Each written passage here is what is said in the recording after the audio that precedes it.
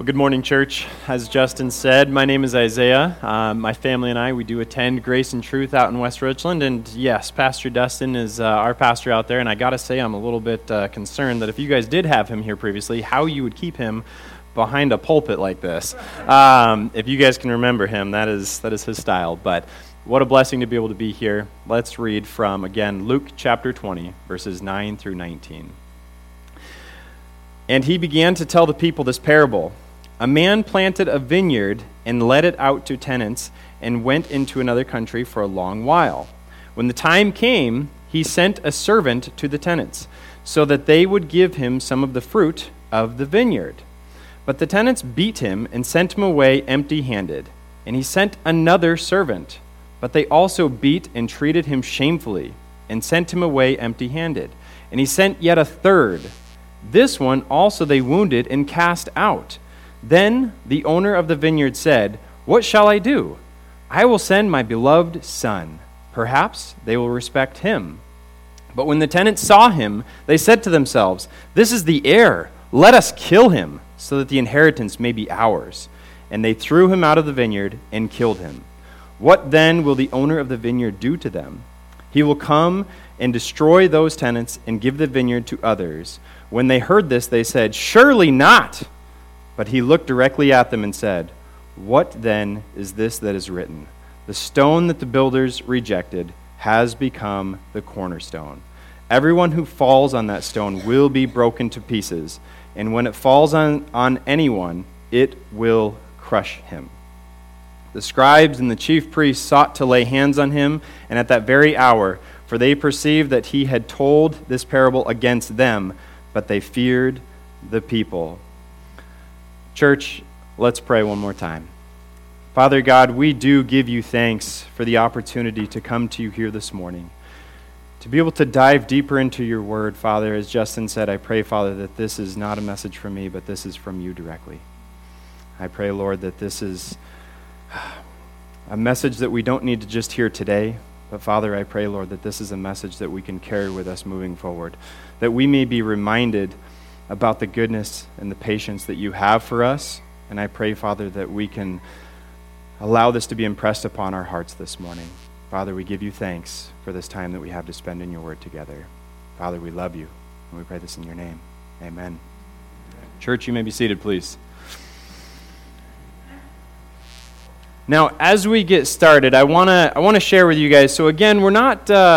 As we dive in, we know that parables is something that God often would utilize to be able to get a message across to the people that he was speaking with. And in this particular story, it's not one that's uncommon. In fact, it's a very familiar story because as we see, right, we have this farmer who has lent out his land to these tenants to be able to run the farm and to be able to have them provide fruitful crops in return.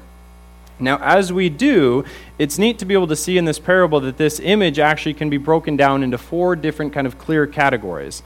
First would be the vineyard itself. Now, the vineyard itself, this represents Israel, or in other words, God's people.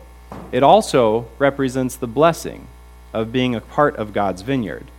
Second, we have the tenants. These are the individuals who are actually running the farm, right? These were, in this particular story, Israel's religious leaders. They were in charge of leading God's people.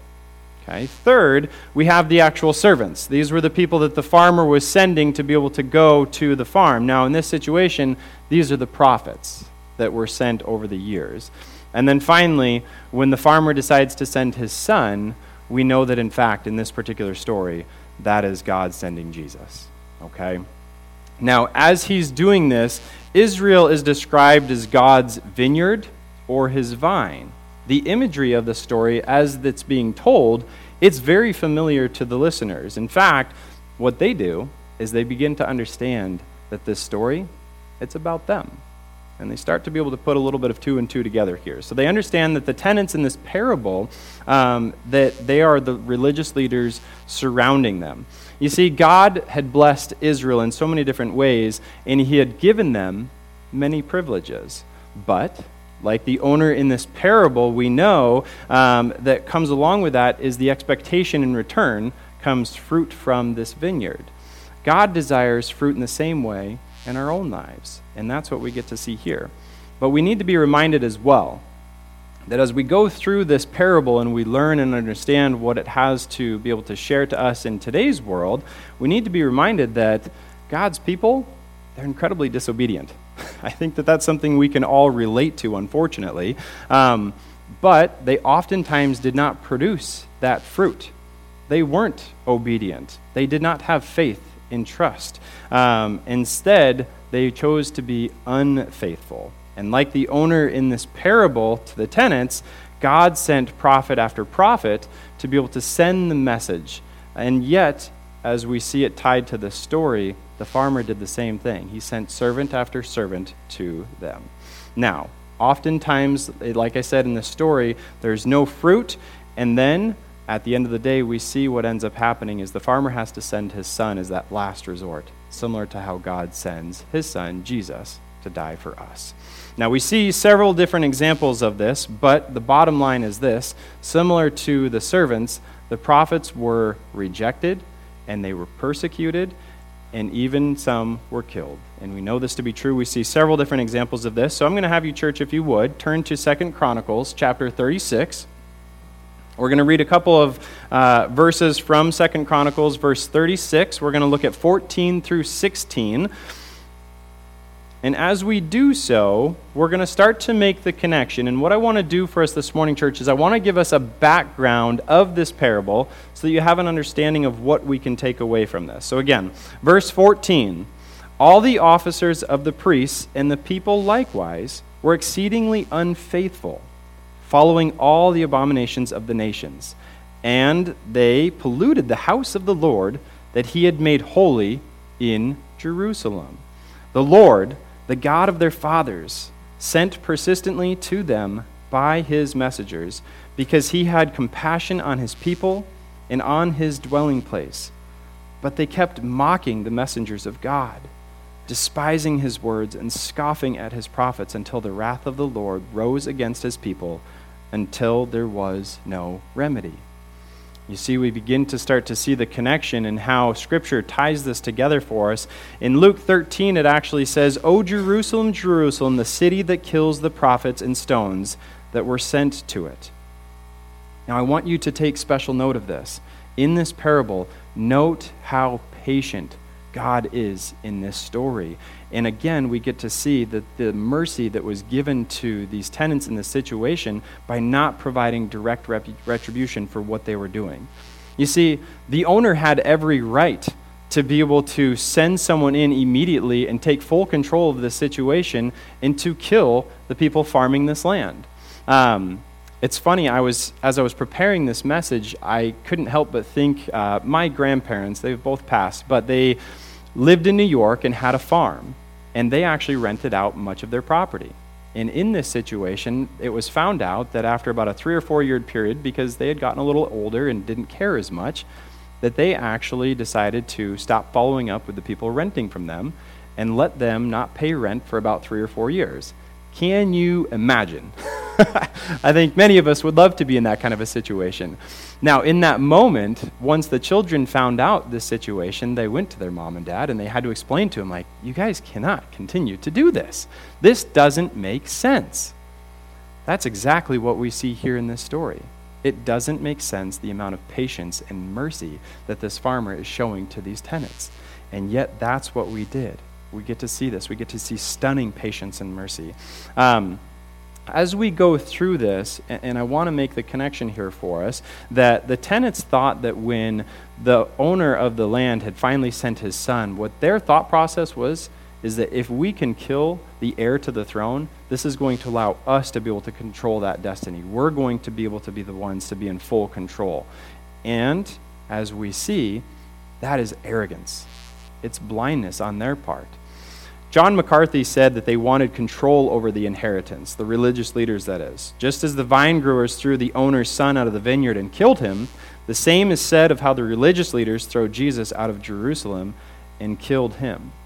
You see, this is a huge indictment on these folks in this particular situation, because for us, we know that Jesus is aware of what's going to happen to him. And we also know that in this particular passage, we don't get a chance to be able to see what that specifically says because Luke doesn't actually record their response.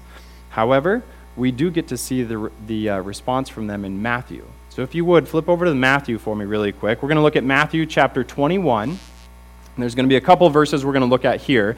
But in Matthew chapter 21, verse 41, here's their response. They said to him, "He will put those wretches to a miserable death and let out the vineyard to other tenants who will give him the fruits of their seasons." You see, they think in this situation, the people think that by getting rid of these tenants and making the people give back what they owe, right, Jesus is actually in full agreement of this response, and what he should do is come and destroy them. Right? This is where they begin to realize. They start to make the connection that the story is in fact about them. We see that in verse 19 as well, because again, the belief is this, that their rejection and killing of God's Messiah would actually, and they don't realize this quite yet, but it would lead to their own destruction. You see, God would take away their place. He would take away their privilege in his vineyard, and God would give it to other people. This, for the Jews, was unfathomable. But again, still in chapter 21 of Matthew, look at verse 43. "Therefore I tell you, the kingdom of God will be taken away from you and given to the people producing its fruit." So you start to ask yourself, okay, so who are those other people that this is going to be given to? Now, commentators do somewhat differ as far as kind of the result here. But again, as these religious leaders are rejecting Christ, one of the potential recipients maybe is the lowly taxpayers or the sinners, because again, they're the ones who are more repentant towards Christ, and they're also the ones that the religious leaders are not on board with. Yet, another could be potentially the Gentiles. In this situation, we know that if Israel was going to reject Christ, then maybe he was going to take his message and kingdom to the Gentiles. Still another one. What about the future redeemed Israel? That's also a potential option, is that sometime in the future, Israel would realize the deeds that they have done and the way that they've acted, and they would then be able to be on the receiving end of that. Now, yet another option is the apostles. We know that the apostles, obviously, in this situation are with Jesus, and that if the religious leaders are going to reject and kill him, then they too would be on the receiving end. Now, we should have no issue with any of these, because at the end of the day, what they do is they all reflect truth. And that's what we need to think about, is because certainly the blessings and the privileges of the kingdom will be inherited by those who choose to repent and those who choose to follow and put their faith in Jesus Christ. As again in this story, because they rejected and killed him, they know that they too will be destroyed. And as we know, God would go on to destroy the rebellious leaders and apostate Israel in AD 70. The Jews would then be scattered, and they would lose their place as God's people. Now, with that said, that is our foundation of this parable and what the overall kind of meaning is. Now, what we need to do is we need to dive a little deeper at this point in time and understand what lessons we can then take from it. So there will be 4 lessons that we're going to take today, church. Okay? Lesson number 1 is this: God expects fruit from our lives. Let me repeat that. God expects fruit from our lives. In John chapter 15, verse 8, it reads this: "By this my Father is glorified, that you bear much fruit, and so prove to be my disciples." What a weighty phrase that is. Let me read that again, just the very end. Prove to be my disciples. You see, that's what God's expectation is for us in our lives. He expects us to bear fruit for his kingdom. What an incredible honor we have to be able to do such a thing. It comes with a burden, though, and he points that out for us right here. But the expectation is delectable kingdom fruit. And the expectation is that that's growing in our lives every single day, and it's going to be done through repentance and holiness. That's what should be shown in our lives. That's what should be growing on our tree. Now, church, if you think about the world that we live in a very affluent nation. We have so many different resources. We have so much time. And yet, how do we spend that time? Do we spend that time focused on our own idols? Or do we spend that time focused on Christ? And as Justin said in his prayer, do we think about the people that we need to be blessing and utilizing our resources for? Do we think about how we spend our time? I would argue that oftentimes we get distracted by what's going on. We get distracted by work, or we get distracted by things that are coming up in our lives. And yet God's expectation is that we focus on Him. We focus on the gospel. Because at the end of the day, how many of you guys have scripture that you can read and you guys can read freely, whether that be in the privacy of your own home or out in public? That's all of us. We are in such a wonderful, blessed situation to be able to do that, and yet oftentimes we don't. Oftentimes we forget about that, and yet that's God's desire for us. In my preparation for today's message, one of the messages that I heard a really neat analogy, and he had shared that in the analogy was this. He said, my family and I had gone fruit picking, and when they went, everyone who was at this particular fruit picking garden, everyone was around the first 4 or 5 trees. And he said that the reason for this was simple. Those trees were they had an abundance of amazing, healthy fruit, and they were just dropping all over the ground. They were on the trees. And you have to start to ask yourself the question of, what happens if you go to that same fruit-picking location and there aren't these abundance of fruitful trees? And you have to look, and you have to try to do your best to be able to find a healthy tree just to be able to get a little bit of fruit. My encouragement to you, church, is as you go through your daily life, how are you spending your time? Because God expects us to have fruit in our lives. And the people that we come into contact with, how many times do we have the opportunity to be able to show that to them? If they are having to look for the healthy tree, if they are having to look for healthy limbs coming from us, then we need to reflect, look in the mirror, and make an adjustment. Because we are the opportunity for them to hear the gospel. One of the greatest lessons I feel like I will probably ever receive in my life, I played college baseball, and just wanted to throw that out there for you, Justin, just a little bit. But no, the joke is this, is that I remember my parents came out when I was a sophomore, and they got to watch me play for the first time. And I remember I was pitching, I was struggling, and I got pulled out of the game, and I went and I threw my glove down. And in between games, my coach pulled me to the side, and I went to a small Division III school. It was a Christian school.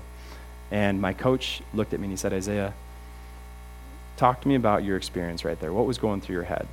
Obviously, I was frustrated, and I told him that. But he looked at me and he said, Isaiah, who are we playing over there? And I listed the school, but wasn't a Christian school by any means. The result that came of that was, you may be the only Bible that they get to open. What kind of an experience are you leaving with them? They know they're playing a Christian school. They at least know who we are. But they're watching you. Were you bearing fruit in your life for them to be able to see? I don't think I'll ever forget that message. So my challenge to you and my challenge to you today is, don't let yourself be in a situation where you're only bearing a little bit of fruit here or a little bit of fruit there. God's desire is that we have delectable kingdom fruit coming forth every single day in our lives. So again, lesson number 1, God expects fruit from our lives. Lesson number 2, our hearts are rebellious. The obstinance and arrogance of the tenants who actually rejected the servants and the son in this parable, they depict the sinful heart that was unaffected by God. The sinful heart to which we are all held captive until we are set free from Jesus Christ. You see, the heart is arrogant, and we know that to be true. And we see this from the tenants too, because the tenants, their response was what? No, this is mine. You don't deserve this, despite that being obviously not the case. It's a picture of a sinful heart that isn't saved by Christ. The heart is so wicked and evil too. As we think about this, we understand that these tenant farmers, in this particular parable, their hearts are pictured away from Christ. And even when they are saved, and even when we are saved, we know that we can be lured back into sin. We know that that's the case because, again, we have these rebellious hearts. So, as a part of that, we need to be able to lean into Christ, even in these difficult situations. Yet often we don't want anyone to be able to do this. So we have the privilege of having people in our lives, like Pastor Ryan, or the other pastors at your church, or friends, family members, small groups. These are opportunities for people to be able to speak truth into our lives, to hold us accountable when we know that our heart is being rebellious. And yet, oftentimes we want to run the other direction. In fact, it hurts the worst when we know that God himself is talking to us, and we don't even want to be able to lean into him or into God's word. We oftentimes will feel that. But again, that's what we are prone to do. So I want to encourage you to be mindful of that and to also be careful of that. So again, lesson number 2, our hearts are rebellious. The third lesson that we can take from this is this: God is merciful and God is patient.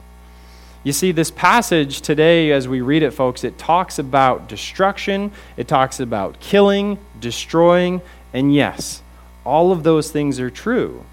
However, if you read this parable and you don't see the amazing amount of mercy and patience that God puts forth for us, then you've missed something.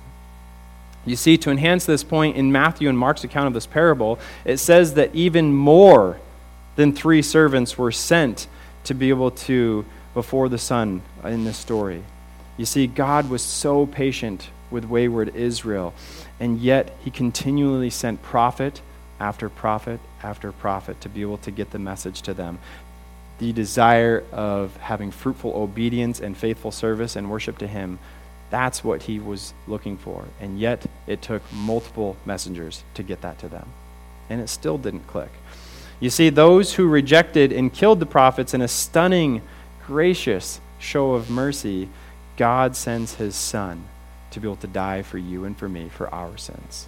Leon Moore said this. He said, Jesus is depicting a God who loves beyond measure and is compassionate, where he has every right to be severe. I'm going to read that again for you, church. Jesus is depicting a God who loves beyond measure and is compassionate where he has every right to be severe. Now, my wife and I, so we have 4 kiddos, 3 boys and 1 daughter. My 2 oldest boys are 8 and 6, and I'm going to give you an example of this. So imagine if my 8 and 6-year-old, let's say that the 6-year-old swipes something from the 8-year-old. He steals something from him. Not a good thing to do, right? Which, by the way, never happens in our household. But let's say that that's what happens. So the 8-year-old goes to his little brother and he says, listen, I won't tell mom and dad as long as you give me back what is rightfully mine. All right, fair enough. Sorry I took that from you. Okay. But then the next day comes, and the exact same thing happens. The 6-year-old swipes something from the 8-year-old yet again. And he tells him again, all right, 2 days in a row it is what it is. But I won't tell mom and dad as long as you're willing to give it back. Now, if this pattern continues, the 6-year-old is in a situation where he's going to get pounded. Not just by his brother, but mom and dad are going to come down with some form of punishment. He's in a difficult situation. But my point is this. If that continued to happen every single day, I would think that at some point, he's going to learn his lesson. But in that situation, the 8-year-old would be showing stunning patience and mercy. That's what we get to see here. It doesn't make sense. He has every right to turn his little brother in for doing what he's doing. And yet, out of love and patience and mercy, he decides not to. That's what we see here. Now, again, like I said, that's just a make-believe story, but one thing we do know for sure. The brother who's been having the things stolen from him is giving him that patience and that mercy. And so here's what we have to start to look at for ourselves. God's patience on sinners, it doesn't always make sense. We know that to be true, but he is patient. He is kind. And so we oftentimes start to ask ourselves, well, how can he be so patient with us? Well, if you think about it and you look and you ask yourself, well, I don't understand how God can send sinners to hell or how he can judge and discipline his children because he loves them so much. How can he do this? Well, I think we're asking the wrong question. The real question is this: how can he be so patient with us? Because, to be honest, we deserve judgment yesterday. If God were to act with us the way that we rightfully deserve, then we would be pulverized for our sin and we would experience death. And none of us would be here right now. That's what we deserve. And yet, we see that we get to serve a patient and merciful God. Flip with me, if you will, to Romans chapter 2, and I'll give you an example of this. So Romans chapter 2, we're going to be looking at verses 2, 3, and 4 is all. So Romans 2, verse 2. We know that the judgment of God rightly falls on those who practice such things.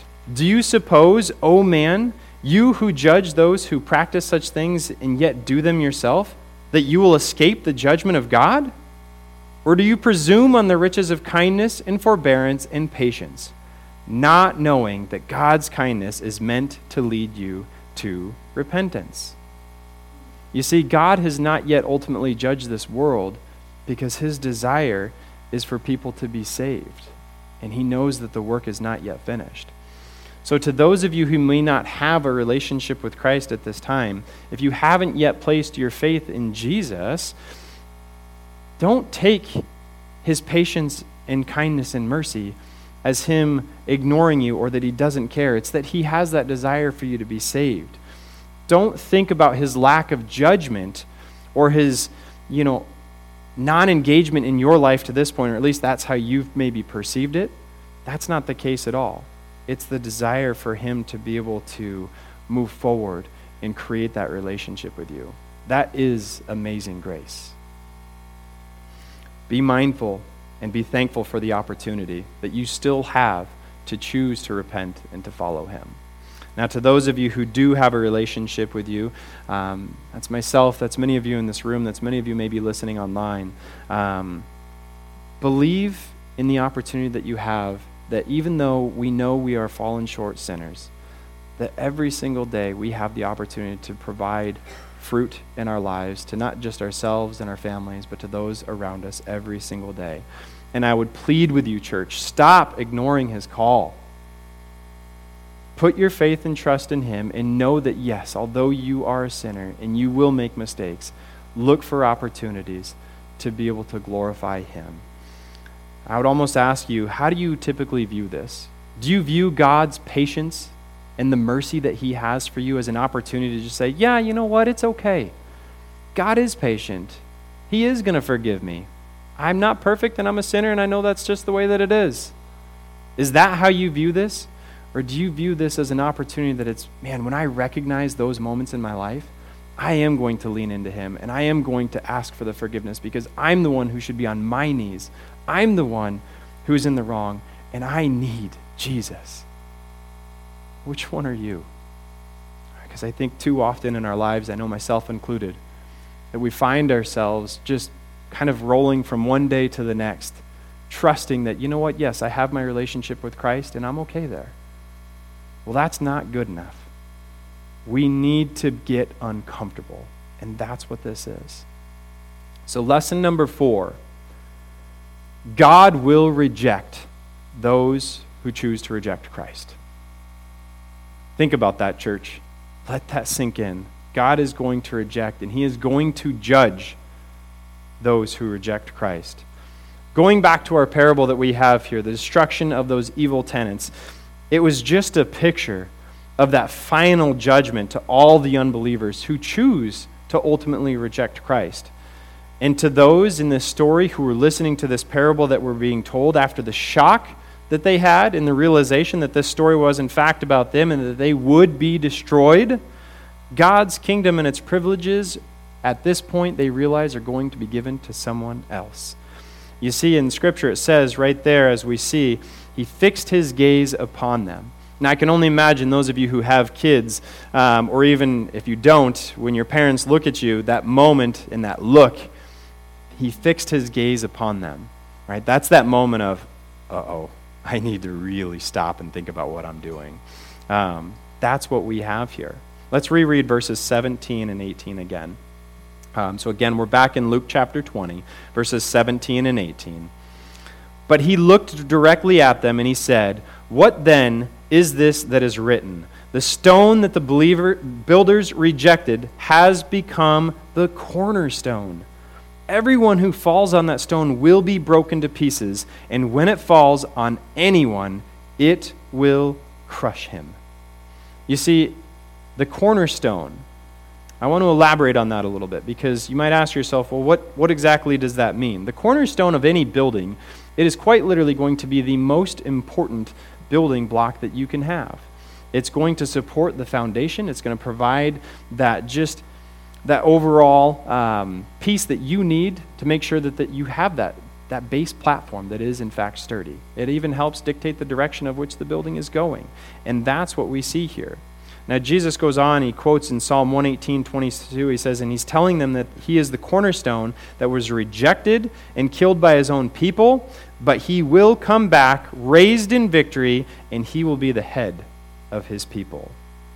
You see, folks, Jesus is the cornerstone where we have the opportunity to find sanctification, holiness, and a new life in him. That's what we have in front of us. If you'd like to flip over to Acts, I'm going to read another scripture passage here. Acts chapter 4, just verses 11 and 12. Acts chapter 4, verses 11 and 12, it says this, "This Jesus is the stone that was rejected by you, the builders, which has become the cornerstone, and there is salvation in no one else. For there is no other name under heaven given among men by which we must be saved." You see, it's through Jesus' perfect righteousness and redemptive work that the people, we need to be fully dependent upon him. Because without him, there is no church. Jesus is that cornerstone that all believers lean to and lean on and look to. Church, do not reject the cornerstone. You see, as we move forward here, I want to be mindful of this, that I mentioned this previously, but Jesus is meek, and he is mild, and he is loving, and he is kind, yes, to all of those things. But when it's time for him to judge us and to judge those who have not yet placed their faith in him, we know that this God that we serve and we have the opportunity to love so well, he is not going to be meek or mild. He is going to come, and he is going to provide his wrath to those who have yet to place their faith in him. We know that to be true. And so as we reflect upon this, I want to remind you that we don't have to fall on the rock of Christ and be broken. Instead, we can stand on that rock and we can receive his salvation. John 3:16 through 18. Now this is something I almost don't even need you to flip to, because John 3:16 is probably the most memorized scripture verse that's out there. But how often do we think about what follows that? And so I'm going to read John 3:16, 17, and 18. And church, I want you, and I plead with you, to hear these verses as though you've never heard them before. John 3:16 through 18 reads this, "For God so loved the world that he gave his one and only Son, that whoever believes in him should not perish, but have eternal life. For God did not send his Son into the world to condemn the world, but in order that the world might be saved through him. Whoever believes in him and is not condemned, but whoever does not believe is condemned already, because he has not believed in the name of the only Son of God." You see, church, this is the gospel. The gospel is Christ, and he is our cornerstone. That's exactly what this message is. You see, Jesus knew that he was going to be rejected. He was aware that that was going to take place, and he knew that he was going to be crucified on that cross for our sins. He did not deserve that punishment. We do. And yet he was aware of that payment that was going to be made. You see, as we think about this and we reflect, that payment, it was sufficient. I want you to think about that. The fact that God sent his Son to die on that cross for our sins was a payment that was sufficient for us, because when he raised him from the dead, we know this to be true, and we know that that's our eternal hope. As we think about this too, I'm going to read John 3:36. It says, "Whoever believes in the Son has eternal life, And whoever does not obey the Son shall not see life, but the wrath of God remains on him. You see, God sent his Son so that he would die. He would pay that price so that we wouldn't have to. So again, if you don't have a relationship, church, yet with Christ, and you're listening to this message, do not be like the religious leaders in this parable. They heard the message that was standing right in front of them. If it was a snake, it would have bit them. That's exactly what's going on right here, right now. You are listening to this message, and the scripture is communicating in a way that is very clear, just like these religious leaders. They were on the receiving end of this. They heard it, and you know what? At the end of the day, God's judgment will come. And that's true for you as well. One day, God's patience and his mercy will run out. So, to the unbeliever, my encouragement is this: repent of your sins, lean into Christ, and pursue him with everything that you have.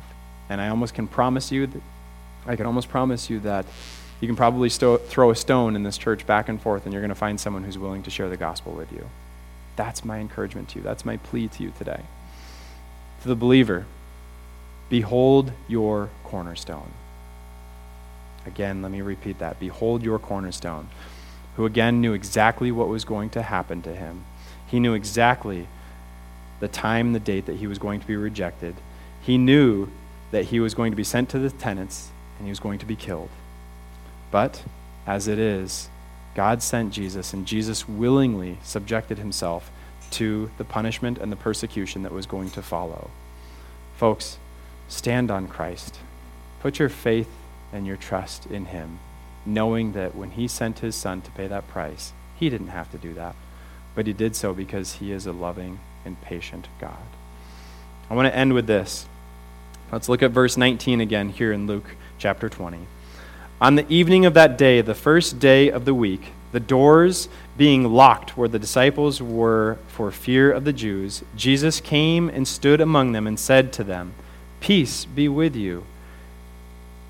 You see, folks, they knew that Jesus was talking about them, but they were willing to put their hands on him anyways. They weren't fearful in that situation. In fact, they were more fearful of how the people would respond. And I want to be clear when I say this. What blindness. What a level of arrogance.